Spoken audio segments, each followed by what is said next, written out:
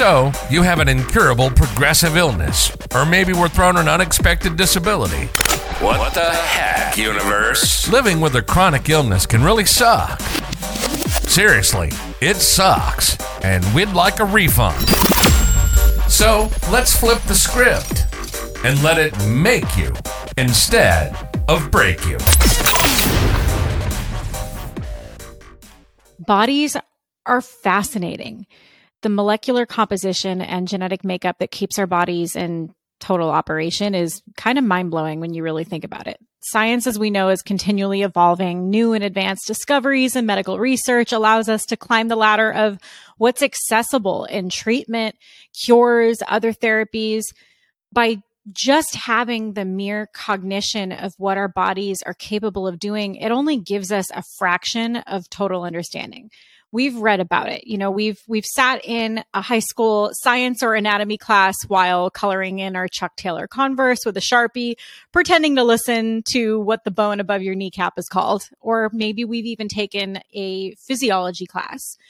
But we've been taught, you know, about the nervous system and the communication between the brain, spinal cord, and the complex network of nerves. Maybe we've even identified the parallels of our nervous system to being similar to the central processing unit of a computer. But learning about and physically experiencing what our bodies are capable of doing are two completely different things. I'm sure you can agree on that. Our commitment to receiving this knowledge and understanding may differ. For some, it's going to fly right out the window the second we pass the college exam, and we're never going to touch it again. And for others, it might, you know, spark interest in the field of neurology, and from there we pursue a new and intriguing career.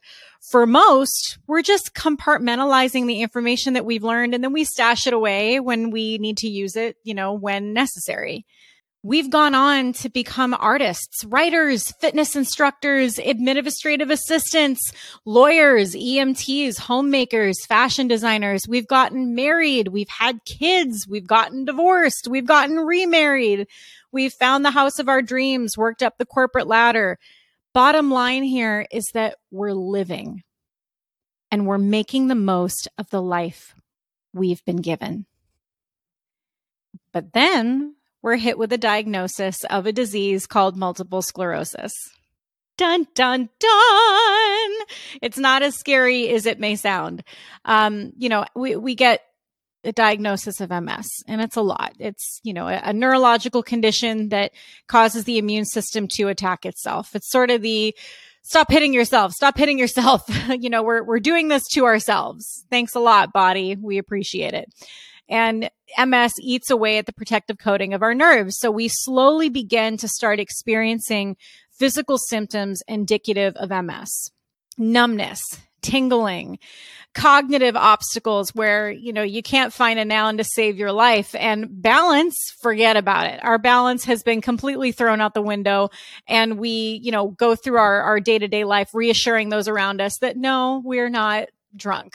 We are, in fact, very sober, especially on a Wednesday morning. We swear that we had a good grip on our favorite coffee cup, and then down it goes, crashing to the tile floor. Our bodies have basically ramped up their game to really show us just what they're capable of doing, a sort of, you know, challenge accepted tactic. So it's common for us to immediately go into a, you know, I wish I was prepared for this state of mind, or I wish I knew sort of theme. So we freeze. We freeze in panic, in fear, in concern, which is all natural, by the way. It's our body's reaction to anything foreign or unknown. Getting comfortable with something foreign cannot be done without first giving it recognition. And I'm sure the first time we opened up our high school anatomy book, it looked like a different language. But the more we came familiar with all the moving parts, it became more comfortable to us. Then we aced the exam. Easy peasy. Look at my A. You know, the same theory applies, and I think should be applied to navigating the diagnosis of MS. If we can sit back and really acknowledge what our bodies are doing and observe the changes, the sensations, and even the obstacles, it's going to become easier to navigate through, or maybe even allow us to be more comfortable going through it. I wish I knew that it might even fascinate me one day. It really has. I know it sounds weird, and I'm sure many of you listening to this are like, how is having MS fascinating? I don't understand. But it's really trippy when you think of, wow, bodies do some crazy things. Perception is everything in terms of establishing sustainable intrepidity. I'm going to say that again. Perception is everything in terms of establishing sustainable intrepidity. You can try a billion different ways of using, coping mechanisms and navigational tactics of how to get through something hard. But is your approach sustainable? Everyone can walk through life saying, well, I'm going to stay positive and I'm going to stay optimistic and I'm going to look at the glass as half full. But eventually you're going to burn out and you're going to have a negative day, and everything that you've worked for and everything that all those steps that you've taken to stay optimistic and stay positive are going to go right out the door as soon as stuff gets real. And it's going to get real and it's going to get hard.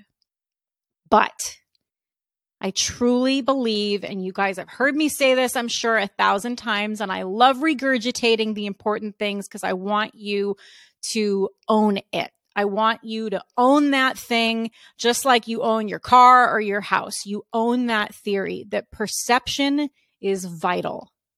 By changing the way you choose to observe a situation, you are in the driver's seat. You are in control.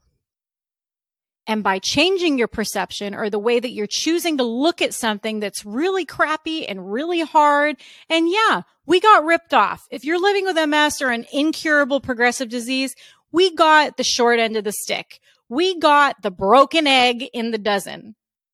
We did. We all know that.